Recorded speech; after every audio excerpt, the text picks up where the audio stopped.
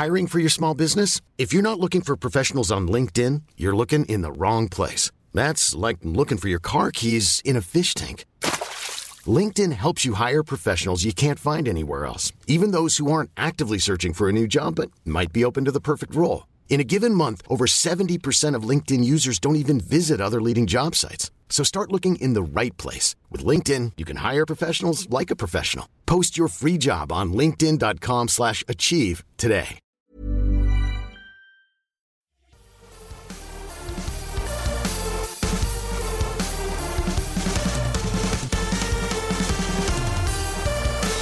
What's good, Internet? I'm your host, Igor Bonifasic. Just kidding, I'm not a robot. But what is good, Internet? You're listening to episode 139 of the Syrupcast. We're recording this week's episode on Thursday, September 21st. The Syrupcast is a podcast devoted to fostering a fun and intelligent discussion related to Canadian tech and telecom. I'm your host, Igor Bonifasic. This week, I'm joined by Mobile Syrup senior editor and, as always, part-time Switch reporter, Patrick O'Rourke. What's good, Igor? You're free of reviewing Apple product. That's what's good. I am. That is good. I'm quite happy to have a little bit of a break from reviews. 3 reviews in 3 days. That was a lot. And you can read them all at mobilesyrup.com. And if you didn't know, on top of being dedicated to bringing amazing content to Mobile Syrup, Pat is always curious about where the best washroom is. It's true. At an event. That's accurate. That's one of the things I do when I go to events. I make sure I stake out the washrooms first. So if you got any high key or low key information about good washrooms, send them to Pat. Gonna open a website. Podcast at mobilesyrup.com. A bathroom review website. I like it. We also have Mobile Syrup senior reporter, Rose Behar. Rose, how are you? Hello. I am the British robot known as Bixby. Oh, how fantastic. I just wanted to jump in there because I really enjoyed your intro. That was great. Thank you. Last but certainly not least, we have our good friend, the very excitable Samir Chabra. Samir, how are you? I'm quite well, Robo Igor. How are you? Good. Robo Igor murdered Ibor, so it's a cycle. This week we're talking about. We're gonna briefly talk about all of Pat's Apple reviews. Then we're gonna jump into Pixel leaks because there were so many this week. And last but not least, we're gonna talk about something. We're gonna be frank about something. Very frank. Very frank. That's a good segue. I was impressed with that. That's Thank you. I've been working on those. I have no idea what we're going to be talking about. I don't know. This seems really subtle, guys. Yes. So, Pat, in 1 minute or less per review, tell me what's new about all. No, just kidding. Which one do you want me to talk about first? The most exciting one is clearly the iPhone 8. So tell me all about the iPhone 8. Okay. So the iPhone 8 is the iPhone that anyone who wants a new iPhone this year will be able to buy, since the X is going to be impossible to find. Mm-hmm. It's a nice looking phone. It's not a significant upgrade over the 7 in any way. Wireless charging is nice. Mm-hmm. Android fans will be like, we've had this for years, but that doesn't matter to people who use iPhones. They're just happy that they finally have wireless charging. Mm-hmm. The camera sensor has been slightly improved, mostly through software. It takes a little bit better photos than the 7. If you sit and you compare them side by side, but generally the camera is pretty much the same.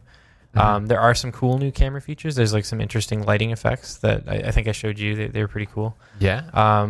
They kind of, I guess the most dramatic one is studio lighting. Studio lighting is pretty cool. It kind of removes the entire background of the subject when you're taking a shot in portrait mode, and gives it this interesting silhouette look. So that's probably the one marquee software upgrade. Mm-hmm. But other than that, it's pretty much the same phone with a faster processor. Okay. So it's super iterative. Mm-hmm. And what about the Apple Watch Series 3, where LTE sometimes works? Yeah, so the Series 3, I was actually pretty excited to use. My review is generally positive. There's some caveats with how the LTE works. It's not what some people expected, where it's a completely independent device. It does actually it's still tethered to the iPhone in a way, I guess. So if the phone is off, you don't get any messages. The only thing that you get are texts. No, if the phone's off, you only get iMessages and phone calls. So it's tethered to the iPhone in the way that you can have the phone wherever you want. It doesn't need to be within Bluetooth range. It's still going over cellular, but the phone acts kind of as a conduit to the Apple Watch. It needs to be on. So when I was testing it, I would leave the phone that I had hooked up to Bell's what's called number share plan Number share. at home, and like I went shopping and I was running errands and stuff. So for 2 days, I literally was only connected to it, to the actual phone when I was home. And there's one instance where cellular dropped when I was at the mall. I was trying to send a text to myself just to test it out, and cellular dropped and I wasn't able to do it. So I know a lot of people, other reviewers have had issues with connectivity. I didn't have them. Part of that might have been because I wasn't trying to connect to an unsecure Wi-Fi network. That seems to be what the issue is. When there's an unsecure Wi-Fi network around, it connects to that and then it drops cellular. That's the issue that Apple's admitted, and they're trying to find a software fix for it. I didn't have any of those problems. The watch looks exactly the same as the other ones, which some people are disappointed about. I was at first, and then I kind of grew to appreciate what Apple kind of did a little bit, just because they were able to pack cellular into the exact same form factor as before. So in that sort of perspective, in that sense, it's a little more impressive. Right. It's not like the Gear S3, which is it's like a monstrosity compared to the Gear S2. This is still like a sleek device. It's slightly bigger. It's like Apple described it as 2 sheets of paper. I tried measuring it and I couldn't even like find the difference. It's very, very small. It comes down to millimeters.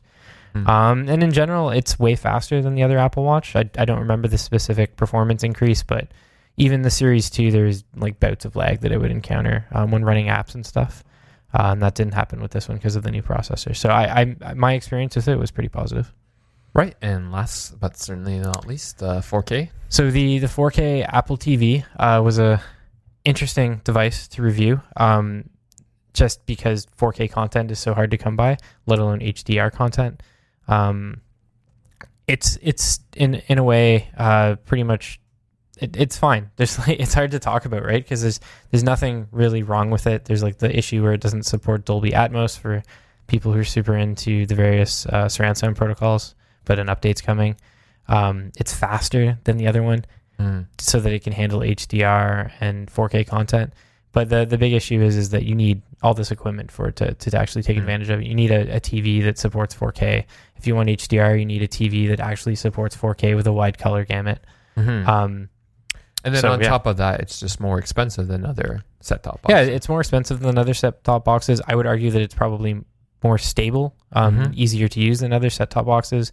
The Apple ecosystem, like the app ecosystem on the Apple TV is a little lackluster, but I would argue that it's still better than the other ones out there. So in some sense, you do get what you pay for, but if you don't have a 4K TV or a 4K TV with HDR, you don't need this, right? Like the A10X processors in this, which is the same processor that's in the 10.5-inch iPad, I believe. And it's crazy powerful. It's crazy fast. I never ran into a single instance of slowdown. But you don't really need that power. You need it for HD and 4K, and that's it, really. I always contend that like the Apple TV could be a really interesting gaming device, but it's not. And at this point, I don't know if it ever will be. So that's the only other thing that you would use this processing power for is gaming. And there's like that. There's That Game Company game coming out, and there's a few other big titles that I'm sure Apple spent a lot of money to secure. But gaming's really fallen to the backseat in terms of the Apple TV. All right, cool. I think that's, if you want to read more about all those devices, check out Pat's review. They're all on the front page, mobilesyrup.com. Please do it. Killed myself this week writing all those. Yes. 3 reviews, 3 days. Never done that before. It was crazy. Yeah. And then obviously we'll have something on the 10 once that ever happens. Yeah. We should have something late October on it. Because I know that was a lot of the comments on my 8 review. They were like, cool, I don't care about this. I want to know about the 10 because I'm prepared to drop $1,300 on a phone. Yeah. So yeah, we'll have more on that. So should we be frank first, or should we talk about Pixels? Oh my gosh, I want to talk about both of them, but I'd like to be frank. Okay. So Rose, tell us all about the Frank saga. You wrote all the stories in exploding great depth, and also got quote tweeted by Android Police. It's true. I am perhaps the expert in the Frank phone at this point. I was reached out to, I guess, a month or so ago, about the Frank phone by these young entrepreneurs in Ottawa, one of whom is a 17-year-old boy named Mo Omer, and his business partner, Fad El-Hattab, who is 23, also young.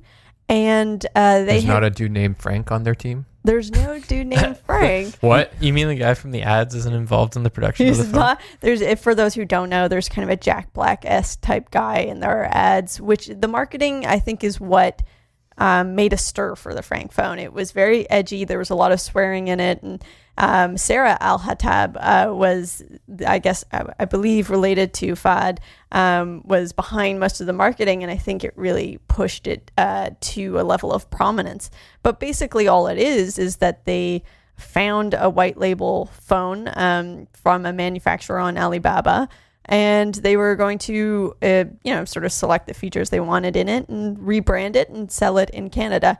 They were relatively honest about that. However, they didn't really give me the details of who the manufacturer was, which was a little bit frustrating. I eventually had to find that out. But they were honest about the fact that they were cutting out the middleman in order to make a less expensive phone. And their whole thing was, we're not like those effing other big guys out there who are gonna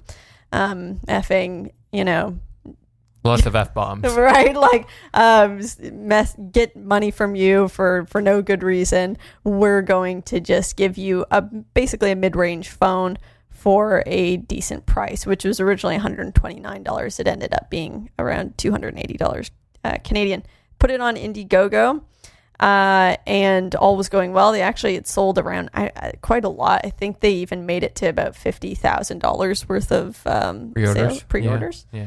And then after some backlash, predominantly from a article done by Android Police, which was kind of accusing them of claiming to have really designed the phone, which is somewhat fair. They did sort of say, oh, Mo Omer is the creator. He designed, they showed pictures of the phone's design, even though really all they had done was select features from an Alibaba company.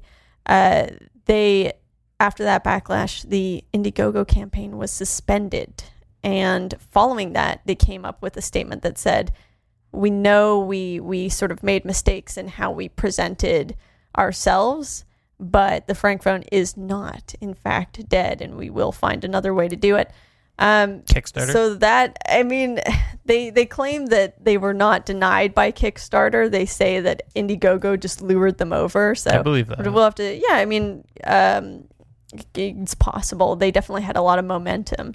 So we'll have to see how this goes in the future, but there's a lot of discussion between these two different segments of people. Some say that they're liars and that they're cheaters and that they kind of got what they deserved, and some are saying, well, these were just sort of enterprising young guys who were trying to do something that was relatively harmless. I would love to know where everybody falls on that. I think that's the great place to start. Where does one by one, where do you fall on it? I mean, I think they probably could have presented it in a way that explained their story a little more. When I first saw it, I didn't understand. I did not have the impression that this was a phone that an 18-year-old was creating on his own, and it was a completely original design. I assumed that it was like a reference design from a Chinese manufacturer that they were putting this branding on and repurposing and installing custom firmware on. That was my idea, but that's because we cover this industry. Like, we get it. So I can see why some people might have felt a little misled by it. I think that generally the specs and stuff were pretty good for the price tag. Yeah, they were decent. It was like a mid-range MediaTek processor, but like 4 gigs of RAM, all metal body, a nice display, 16 megapixel camera. And I think your response, like you using it, Rose, you're pretty positive about it, right? I know there's some issues. It was, they said it was not final software, so I couldn't really judge it on many aspects of it. But the camera, it looked nice. The design in it was snappy and generally, worked pretty well. So I think maybe they got a little bit over their head with how they were initially showing it off and presenting it. But I was kind of surprised by the I wouldn't call it insane, but the I guess very negative reaction from a lot of other websites. Intense, yeah, that would be the word that I would describe it. Like, sort of. It was almost like some of the posts that I read and the stories and features and stuff. It was almost like the authors felt like they were taking down this big company and uncovering this conspiracy about this little Kickstarter project. Yeah, what would you like attribute to that? Like that kind of response? I think some of it might have been like one person had a really negative perception of it, and then sometimes, as we know, because we rewrite content often, it becomes like a game of broken telephone. Like one person, that was their opinion of it. Sure, but one person decided that it was horrible and is a disaster, and they're misleading customers, and then everyone sort of jumped on that bandwagon because that was the sort of consensus and the opinion that they were seeing online. So I'm assuming that's how it happened. I just thought it was a little unnecessary to sort of have this. It almost felt like a takedown sort of hit on these kids that were doing this, these Canadian kids that were doing this interesting project that maybe they were a little bit over their heads about. And I felt that no one really went that extra mile to try to understand what they were trying to do other than us. I thought we did a very good job covering it. There was some, like The Verge followed up afterward, they did a good job the Android police, and they wanted to talk to them and see really what was going on. Yeah. And I think it's important to have done that because I'm not trying to call people out, but the Android police article didn't initially feature any quote from them or any response. To me, it was almost like they saw this phone and that was their gut reaction to it, and then they wrote a story about it. I thought, like, at the very least in a situation like this, reach out to them and see what they have to say. And I don't think that happened for a lot of websites. Yeah, I think with Android Police, they have this history of, they obviously do great work, and they're actually really good at sussing out whether something is quote unquote BS, right? There's that phone. I can't remember. Totally, all the time. There's like this one phone that I can't remember the name for the life of it, but it's been like promised that it's been at every CES for the past 4 years and it hasn't delivered. And I've seen like David Ruddick, the EIC of Android Police, like tweet about it all the time, and you can tell he's a skeptical person, right? So I think that's where that comes from, is that they've kind of, maybe they've kind of fallen for one of these before, and I can see that, and then they have no patience for it, right? So when something like the optics of it look exactly like that situation you've been in before, but then, it comes out it's just two kids doing it. And I think that's something that we all fall into, right? We're all really busy. We all have a lot of content to write. Yeah. And sometimes maybe we should have taken that extra step and we didn't. I'm sure I've written stories like that before too, where maybe I was really hard on a specific product because I didn't take that extra step to learn more about it. Yeah. And I think it kind of just speaks to, where we are in 2017, where it's like, I think your gut reaction as a human being should be like, give people the benefit of the doubt, and where someone does something wrong or quote unquote malicious, attribute ignorance to that decision as opposed to malice, right? I completely agree. Whereas now we're like, oh no, this person's just trying to take advantage of me. And with some people's negative reactions, one cannot help but wonder whether the sort of quote unquote, the Middle Eastern names that these guys had sort of conjured a different conception of them in their mind that was very different from, like the reality of like these two Canadian entrepreneurs. And I'm not speaking for everybody, but for some people that may have played a part as well. Right. Samir, you've been sitting quietly. Well, so I feel like a lot of what I'm going to say is things that's been reiterated or stated by the three of you. But I think this face value thing. So there's two things I really want to bring up. So the first thing is the face value thing of learning about the Frank phone, learning about these two Canadian entrepreneurs, the students, young people putting together this device. So when Rose first told me about this story weeks ago, when she told me she was going to start working on the story, and that there's this thing called the Frank phone. It's got this, clever name, whatever. It's built by these two Canadian kids. I thought it was going to be some sort of like plastic gimmicky thing. Like I hearing Rose's one sentence, quote unquote pitch, I thought it was going to be like this, stripped down Android thing, a garbage camera. It wasn't going to be all metal like it turned out to be. I thought it was going to be like a micro USB. Yeah, it's going to have a headphone jack, all that stuff.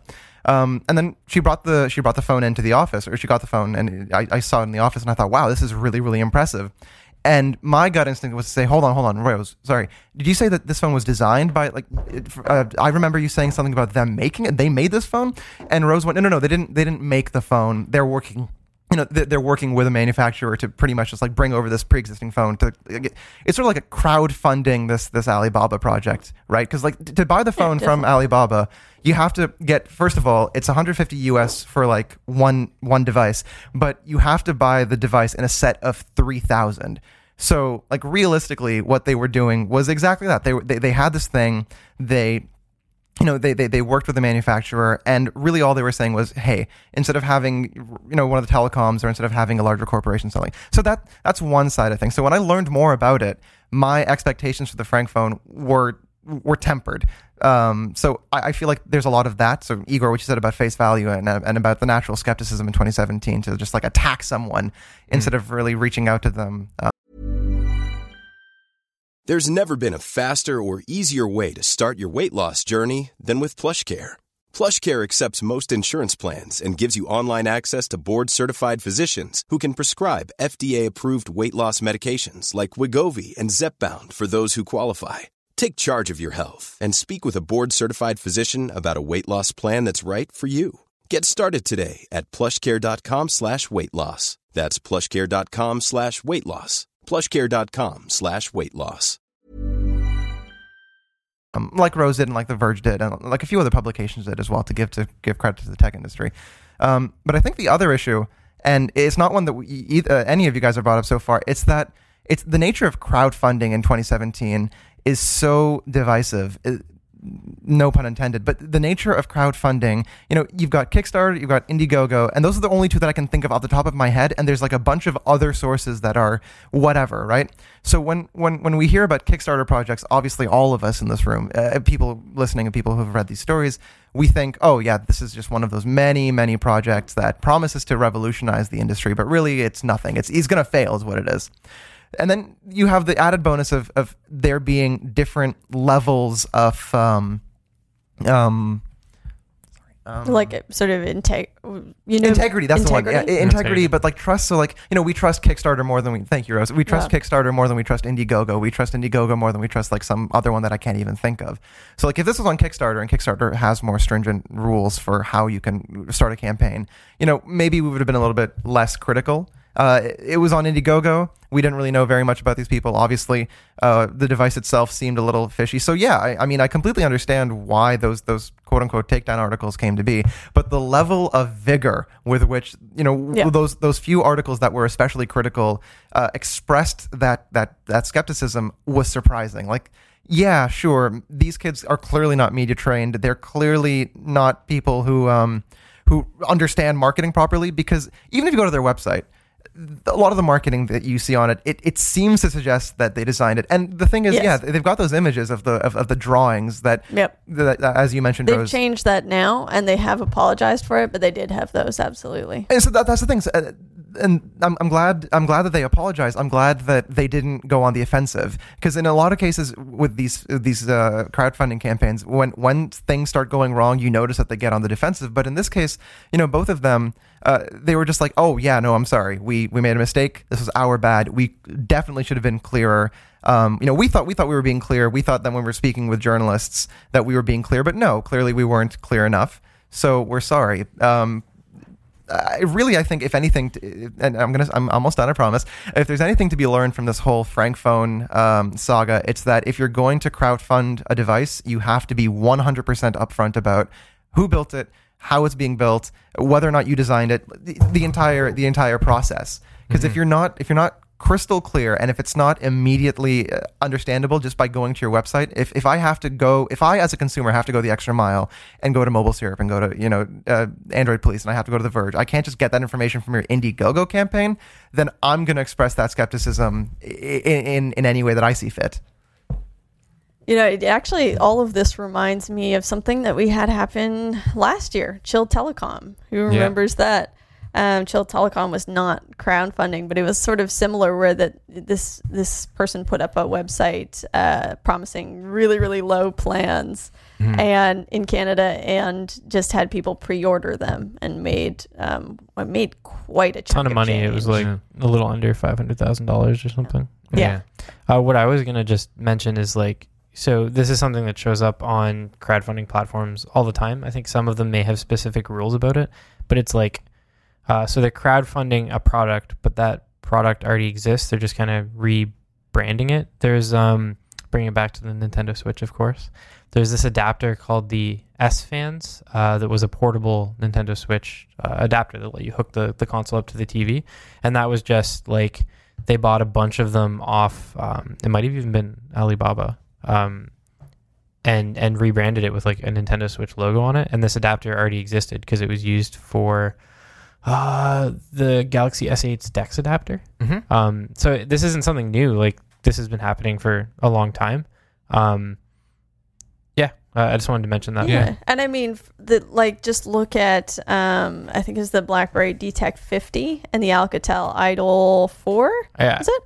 They're basically the same phone. Well, yeah, Yeah. You can make that TCL. argument about like all the TCL BlackBerry phones, right? Yeah. Like they're not reference designs, but a BlackBerry phone doesn't mean what it used to, right? It's not this self-made device. It's made by TCL. Well, I think that just kind of speaks to more generally just the commoditization of smartphones. That's where true too, yeah. It's all the same components are going into all these different phones, right? Whether, I imagine this is probably like it's a Super AMOLED display, right? Which is the same display that is in a OnePlus 5. Like the iPhone 10, the display is made by Samsung. Yeah. Right? So we've just come to this point where, whether surprisingly or not, it doesn't take a lot to actually make a phone. You can be a 19-year-old in Ottawa, and you can, through the magic of the internet, global production, you can get a phone that is more or less, a mid-range Android phone for not a lot of money. So before moving on, the only thing I'll just say is, I think it's great. Like they're 19 and 23, as you said, Rose. They're 17, sorry. Yeah. 17 and 23. They're taking a chance. The best way to, and I know it's such a cliche, but the best way to learn is by making mistakes. Yep. I got to imagine maybe this kind of keeps them away from like mobile or just entrepreneurship in general. But if they kind of learn from this, they'll come back with like something that is more forward, that is more straightforward. I think it's going to be back. I think they're going to come back on a different crowdfunding platform and present it in a different way. Yeah. So Rose, how are they selling the phone now? Because the Frank phone saga isn't over. They're still trying to sell it. They're still trying to. They have yet to decide exactly what platform they're going to use, but they do have a great new marketing ploy now, which is the Frankenstein. Like, they're risen from the dead. I know Frankenstein doesn't rise from the dead, but it's kind of a Is that what they're Halloween actually type thing. doing? Yeah. That's awesome. Yeah, it is pretty good. They're clever kids. They're clearly clever kids. Yeah. They're clever. So hopefully they do learn, and I encourage them to continue. The ads Doing killed me. something. They were so funny. So funny. To move to another set of phones, the Pixels, Google's the Pixel 2 and Pixel 2 XL, were leaked by Droid Life earlier this week. We also saw the Google Home Mini, and I always forget what the Daydream VR. Not the Daydream VR, but the Pixel book. The HTC Vive Daydream. I was thing. writing about Apple things. I know nothing about any of this.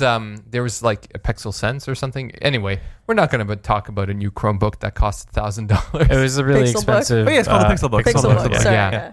Yeah. Pixel Book. Is that what it is? It's just a Chromebook? with a stylus? They had one before that, though, right? The Yeah, Chromebook the Pixel. The Pixel C. No, the Pixel C. The tablet. Yeah. No, there's one before that too. That was Yeah. very expensive. So Right. there's the Chromebook Pixel 1. There's the Chromebook Pixel 2. There's I think the Pixel that's C, what I'm which is thinking the, of. yeah, okay. I have a Pixel C at home. And It's covered in dust.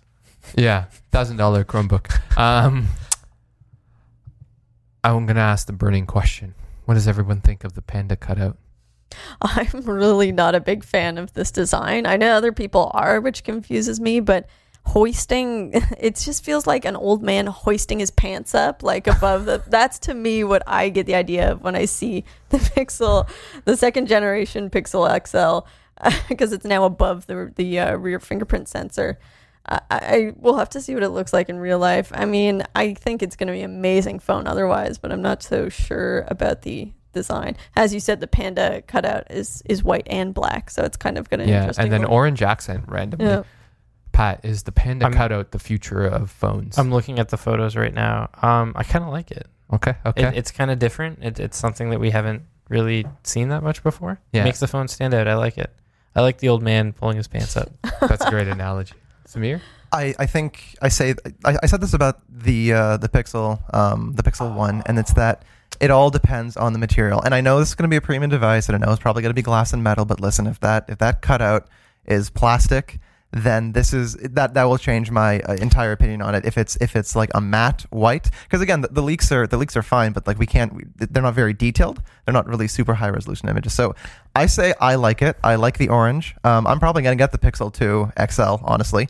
I'm in dire need of an upgrade. But again, if the device has any plastic on it other than the power button and the volume rocker, then I'm not a fan of that Panda. I will say that I like the black one more than the Panda one. Yeah, I unacceptable, Pat. You're gonna have to learn to love the Panda. It's okay. I do appreciate that it's different. It's a brave move by Google. Yes, brave it move takes indeed. courage. It took courage for them to do that. Well, they also got rid of the headphone jack, so you know. It takes courage, man. What After about making fun of it? Oh Yeah. my goodness! Yeah. Did Google really make fun of it though? That's a Samsung thing. No, we were in the there. video. They They made fun of it. Like in that video, they even had Was the it thing. at the launch? Yeah, we were there and we laughed. I remember sitting next to you. I wrote a post about it. Yeah. Like as we were there. Yeah. Okay. Sure. Yeah. Yeah. It happened. Yeah. What about the regular Pixel? Comes in this kind of cute powder blue. Yeah, I mean, it looks adorable. That's the one that I'm really excited for. Yeah, design-wise, I'm not so sure that they've gone the right direction. Was kind of hoping for something more minimalist and maybe a little less stylized, but we'll get what we get, I guess. I'm more interested in what the screen looks like. Like if the bezels are huge, this phone's gonna look like it's 3 years old. More even, I'd say, right? Because like the Pixel looked old. Yeah. Like that was one of my complaints about the iPhone 8. It looks old now. Like you put it beside the Galaxy S8, the S8 Plus, or the Note 8, it looks like an old phone. Yeah. I mean, it is an old phone. It's the same design they had since the iPhone 6. I'm sorry, we're getting on Apple now, but yeah, like the iPhone 8 is the same. It's a 3-year-old, 4-year-old design. 4 years old. Yeah. 4 years That old. same surfboard, it's design. old. It's a testament to how good the original Pixel was, though, that I can pick up my Pixel and be like, gosh, this is ugly, but I love it so much. Like, I really have these Only loving like a mother feelings. could. Yeah, like, I'm the only person on earth that liked the design of the original Pixel. yeah, I thought it you're was the only one. I thought it was a cool looking phone. And I found it refreshing that it was like a little bit chunky. Like it was a So- bigger phone. I think, but to kind of move forward from the design, I think the kind of important and the main sticking point here is the proposed price of the Pixel 2 XL. And I think in that post I wrote it's going to be $1,000 plus in Canada. Right. Does this phone find any success with that price tag? I mean, it's kind of everybody's sort of at a level playing field, it appears. At least there's that, with the most high-end iPhone being priced at what it is. The Note 8 and the LG V30 is also likely going to be very expensive. It's not out of the ordinary at the very least. So I think it won't deter the enthusiasts. But so the question I would ask you, let's pretend, Rose, travel back in time. Yes. You're at a Rogers kiosk and a person's like, oh, look at all these $1,000 phones. That's how much I have to spend. And they have the S8 next to the V30, next to the iPhone 10, next to the Pixel 2 XL. And the Pixel 2 XL looks markedly worse than all those other phones, right? Like it doesn't look like the other ones. And like design and like, like these kind of like wow features like bezel-less screen is something that like it sells phones, right? Design sells phones, but I think from my experience, what sells more phones is a promise that it will be easy to use. For the general population. That is what the iPhone is to them, something that is not complicated. And that's always what I've been able to say about the Google Pixel is, hey, this Android phone is actually not going to be that distressing to move to from the iPhone. So if you want to try a premium Android, this is the one to do. I think price is a big thing too. Like my brother just lost his phone when he was traveling, got like either stolen from him or disappeared at the airport. So when he landed, he had to get a new phone. So he went to his carrier's, like the nearest Kudo booth. And the cheapest phone that they had available that was like still decent and he could get his work done on it was the Samsung Galaxy A5. That's so a I good mean, phone. Yeah, a decent like mid-range phone, right? So I think to some extent it still comes down to price, but it depends on the type of user, right? Like he's not the type of person who wants the latest, greatest thing. It doesn't matter to him. He just wants a phone that is good enough. Yeah. Yeah, for latest, greatest, you're always competing between Samsung and Apple.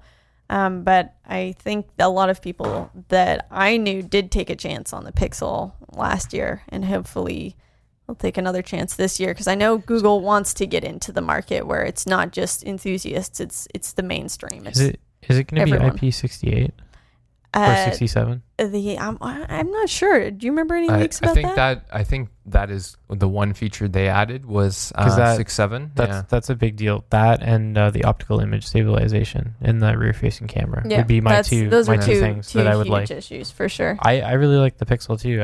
I said it before, but I'm one of the few people that like the design. And it was a great phone. I really liked it. I mean, the lack of a dual camera from the leaks could be an issue for some. It just seems like everybody's going towards the dual camera setup. Depends on like what you want to do with it, right? Some people don't care about the portrait mode in the iPhone. I mean, it's cool, but like if I was going out to buy an iPhone 8 today, I don't even know if I would get the bigger one for that. Like it's interesting and it's a fun feature to use, and it worked really great, way better than it did with the 7. But depending on how into photography you are, it's probably not worth it. Right. And I guess not for everybody, it's not so important to have the dual camera setup. Maybe that's right? Sort of a niche photography, demographic. Like if you already have a dope DSLR, do you really need a dual camera phone that essentially mimics what that DSLR is capable of? Well, I don't know. I mean, nonetheless, it is a selling point though. So it's a bit of a handicap, I guess. Yep. So we'll probably have a lot more to say about that once on October 4th. Samir's laughing because he probably had something to say, but Robin's telling me to finish. Or she's not, but who knows? We'll never know. Robin is But you can start us off with shout-outs, Samir. Okay, gladly. So my shout-out, and I had this planned out, my shout-out goes to Daniel Therrien, who is the Commissioner of the Office of the Privacy Commissioner of Canada. Earlier this week, on Monday, I believe, he sat in front of a House of Commons Public Safety Committee and told us that we need to be worried about privacy invasions while crossing into the U.S. He said that Canadians should be prepared to have their devices searched if they're going across the U.S. And when asked if this means that, Canadians shouldn't bring their phones, or I'm paraphrasing and I'm messing it up, but either way, when asked if Canadians, should be prepared to have their devices searched when they cross into the U.S., he said yes. So, Daniel Therrien, thank you for pointing out that our privacy laws are a little outdated. Rose? Okay, well, I'm very excited for the LG V30 to finally come to me and to Canadians. And LG has said that it's going to begin shipping to North America within weeks. So, guys, get ready, because we'll see the pricing. We'll see how it plays out against the other high-end phones. But it has got so many of the high-end features that the other devices, most other devices only have one or two. This one has everything jammed into one phone. So as long as it doesn't explode, I am crossing my fingers. It's going to be an amazing device. Does it have the 835? It does have the 835, and it has facial recognition, and it has wireless charging, and it is water resistant. Like it's got all these great features, so I'm very excited about it, plus a dual camera setup. So my Switch Minute for this week, since I haven't paid attention to any news, I saw a tweet about it yesterday, and then I was glad that Brad wrote it up for us. So it's a hidden version of golf that's sort of hidden inside the Nintendo Switch as a tribute to the company's late president, Satoru Iwata, and an enterprising group of hackers sort of uncovered it. And it's I won't go into it. It's very complicated. The way you access it, like you're not supposed to connect the Switch to the internet because it's only available on one specific day. And even then, like, I think you may have to do some crazy like flashing to access it. But regardless, I thought it was a cool tribute and kind of like a nice little Easter egg that they added to the system. And I'm surprised that it took people this long to uncover it. My shout out goes to Wes Anderson. He just dropped the trailer for Isle of Dog. I love Wes Anderson. I love dogs. I love Japan.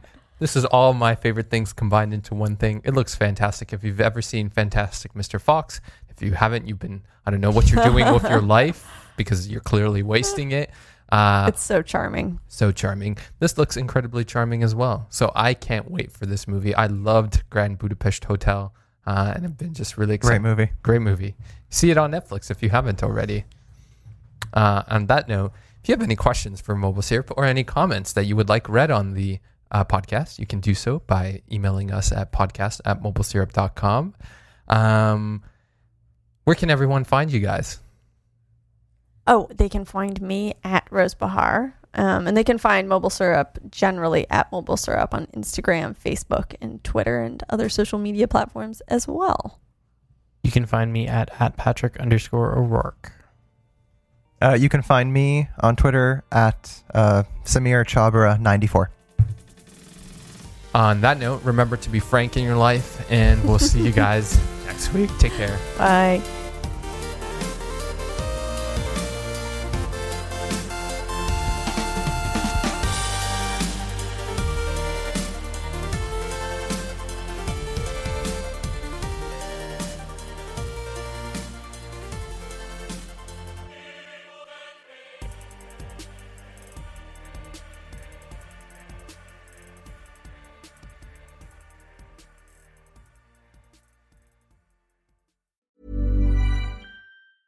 Ever catch yourself eating the same flavorless dinner 3 days in a row? Dreaming of something better? Well, HelloFresh is your guilt-free dream come true, baby. It's me, Keke Palmer. Let's wake up those taste buds with hot, juicy pecan-crusted chicken or garlic butter shrimp scampi. Hello Fresh. Stop dreaming of all the delicious possibilities and dig in at HelloFresh.com. Let's get this dinner party started.